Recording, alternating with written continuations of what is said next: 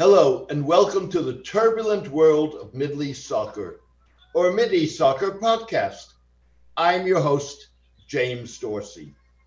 US and European acquiescence in Turkey's long-standing refusal to honor Kurdish ethnic, cultural, and political rights has come home to roost, with Turkish opposition to Finnish and Swedish NATO membership. The opposition has sparked debates about Turkey's controversial place in the North Atlantic Defense Alliance. Turkey's detractors point to its problematic military intervention in Syria, relations with Russia, refusal to sanction Moscow, and alleged fueling of tension in the Eastern Mediterranean, calling the country's NATO membership into question. Its defenders note that Turkey, NATO's second largest standing military, is key to maintaining the alliance's southern flank. Also, Turkey's geography, population size, economy, military power, and cultural links to a Turkic world make it a critical link between Europe and Asia. In addition, Turkish drones have been vital in Ukraine's war with Russia, while Turkey has been a mediator in the conflict, albeit with limited success.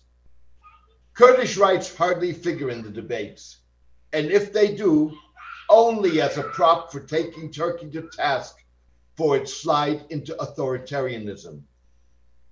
An ethnic group spread across southeastern Turkey, northern Iraq, northern Syria, and western Iran, Kurds are seen at best as assets in the fight against the Islamic State, and at worst, a threat to Turkish security and territorial integrity. Turkey's estimated 16 million Kurds account for up to 20% of the country's population. Turkey, or Türkiye as it wants to be known going forward, has used the security argument to make its agreement to Swedish and Finnish NATO membership dependent on the two Nordic countries effectively accepting its definition of terrorism as including any national expression of Kurdish identity. Turkey has demanded that Sweden and Finland extradite 33 people, some of whom are Swedish or Finnish nationals, because of their alleged support for the Kurdish Workers' Party, PKK, or exiled preacher Fethullah Gulen, whom President Recep Tayyip Erdogan holds responsible for a failed military coup in 2016. Turkey accuses the two Nordic countries of allowing the PKK to organize on their territory.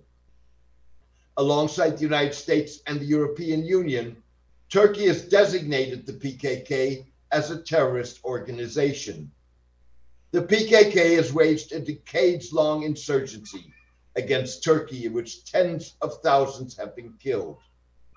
Turkey also wants Sweden and Finland to support its military operation against the People's Protection Units, YPG, a US-backed Syrian Kurdish group that played a crucial role in defeating the Islamic State. Turkey asserts that the YPG is an extension of the PKK. Mr. Erdogan recently announced that Turkey would launch a new military operation to extend the Turkish armed forces' areas of control in Syria to a 30-kilometer swath of land along the two countries' shared border. The offensive would target the YPG in the towns of Tel Rifat and Manbij, and possibly Kobani, Ain Issa, and Tel Tarnar. Past US and European failure to stand up for Kurdish rights as part of Turkey's need to meet the criteria for NATO membership that include fair treatment of minority populations has complicated the fight against the Islamic State, stymied Kurdish aspirations beyond Turkey's borders, and enabled repression of Kurdish rights in Turkey.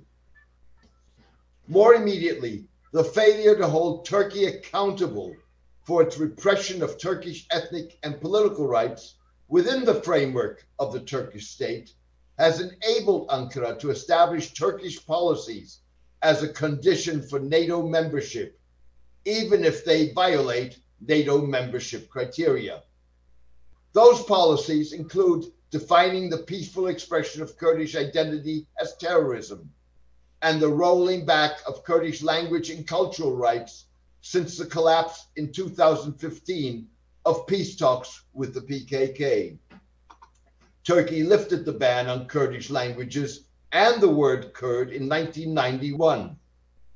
Until then, Kurds were referred to as Mountain Turks.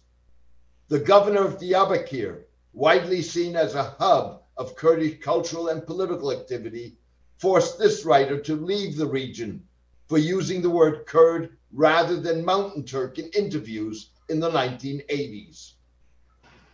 Kurdish language programs in universities have dwindled in recent years amid administrative hurdles, while Kurdish parents complain of pressure not to enroll their children in elective Kurdish courses.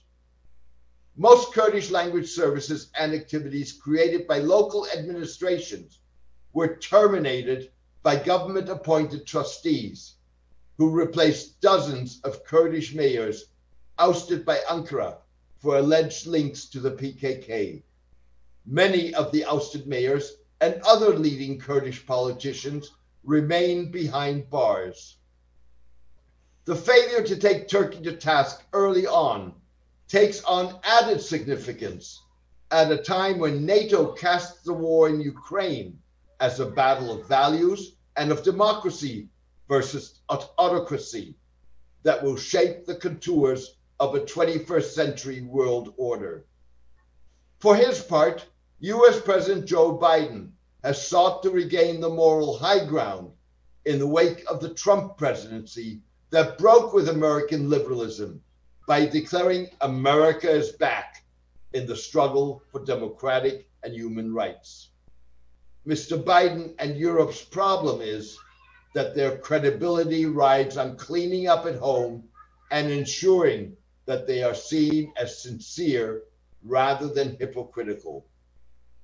That's a tall order amid assertions of structural racism on both sides of the Atlantic, controversy over gun ownership in the United States, preferential arrangements for Ukrainian refugees as opposed to non-Europeans and non-whites fleeing war, persecution, and destruction, and foreign policies that treat violations of human and political rights differently depending on who commits them.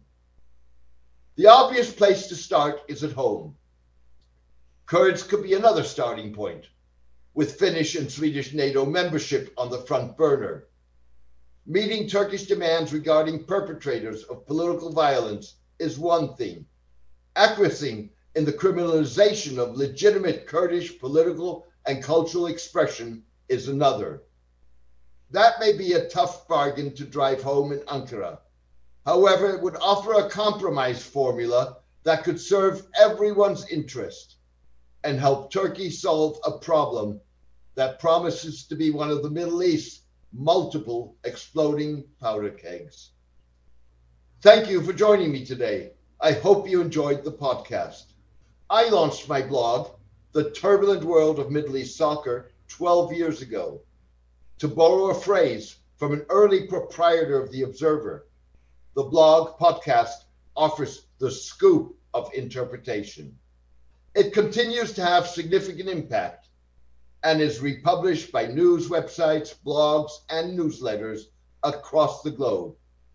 Maintaining free distribution is key to maintaining the column's impact. Please consider becoming a paid subscriber by going to www.jamesmdorsey.substack.com or making a donation at www.jamesmdorsey.net so I can keep distributing the column for free to achieve the widest distribution possible. Meanwhile, please join me for my next podcast in the coming days. All the best and take care.